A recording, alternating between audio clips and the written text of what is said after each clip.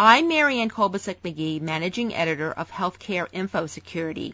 Today I'm speaking with Peter Swire, a former White House privacy official and currently a professor at the Moritz College of Law at Ohio State University. Peter will be discussing mobile device security issues facing healthcare organizations. Hi, Peter. Hey there. The culprit in the majority of large health data breaches has been stolen or lost unencrypted mobile computing devices. Why does this keep happening, and why aren't organizations encrypting these devices? One problem, of course, is BYOD. People bring their own devices.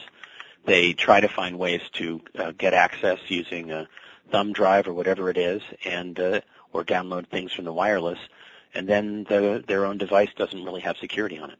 So the lack of security on sort of the user's device is one big harm. A second harm is that smaller organizations don't really have a very good tech infrastructure sometimes for supporting encryption. You have to manage keys effectively.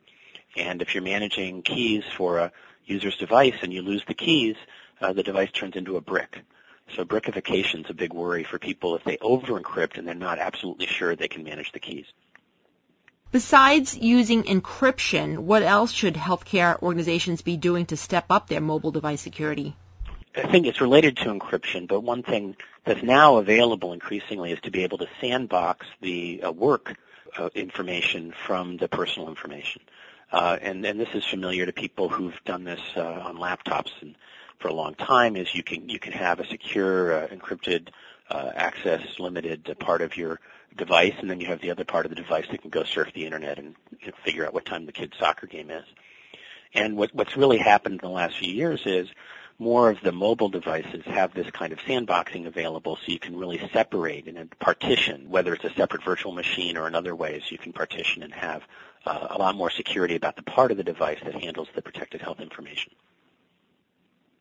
As you mentioned earlier, bring your own device environments often are involved when there's a breach. What tips should healthcare organizations consider in developing policies that allow or not allow employees or others to use their own personally owned mobile devices for work? A lot of organizations have tried to stop BYOD, and then users just work around it. And so increasingly, even in quite secure environments such as HIPAA data, increasingly people are finding ways that they can build a good security into the person's device.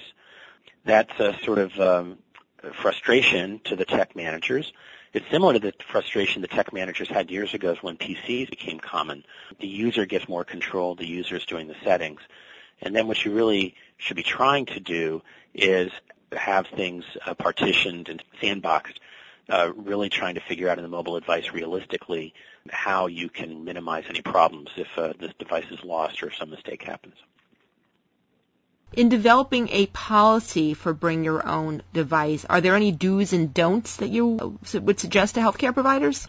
I'd say that if you try to just say no, a lot of people have found out that the CEO says yes.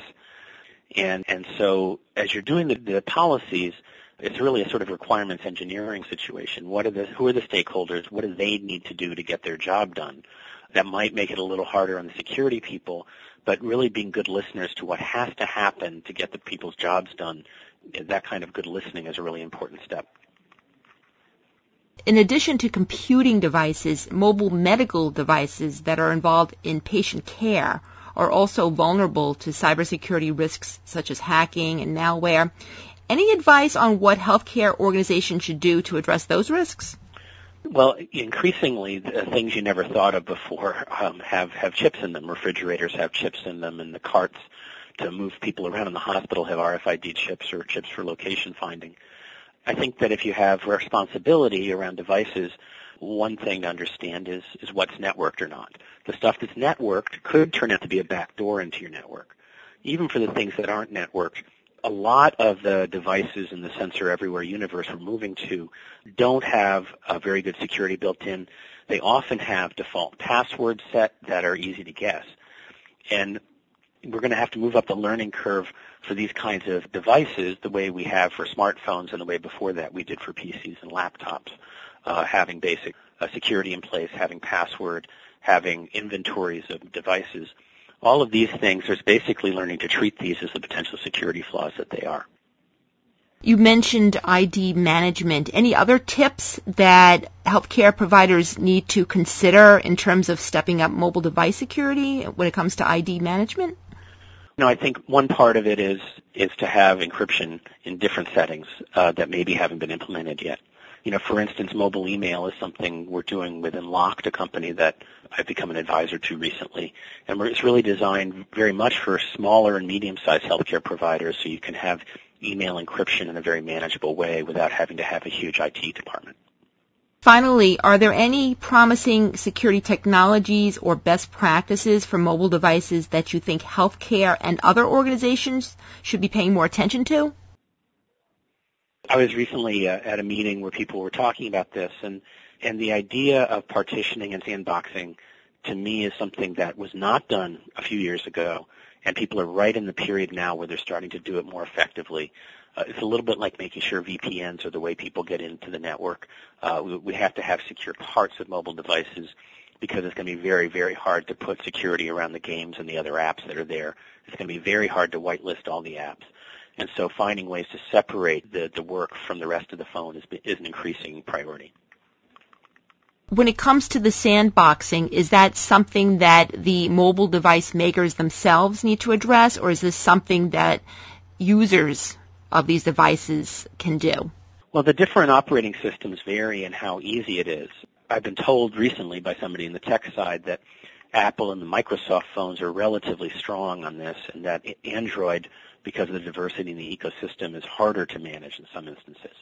That's what I've heard. I haven't independently validated the tech. So I just think you have to be good shoppers about whether it's going to meet the high security standards that apply in the healthcare realm. Thanks, Peter. I've been speaking with cybersecurity and privacy expert Peter Swire. I'm Marianne Kolbasuk-McGee of Information Security Media Group. Thanks for listening.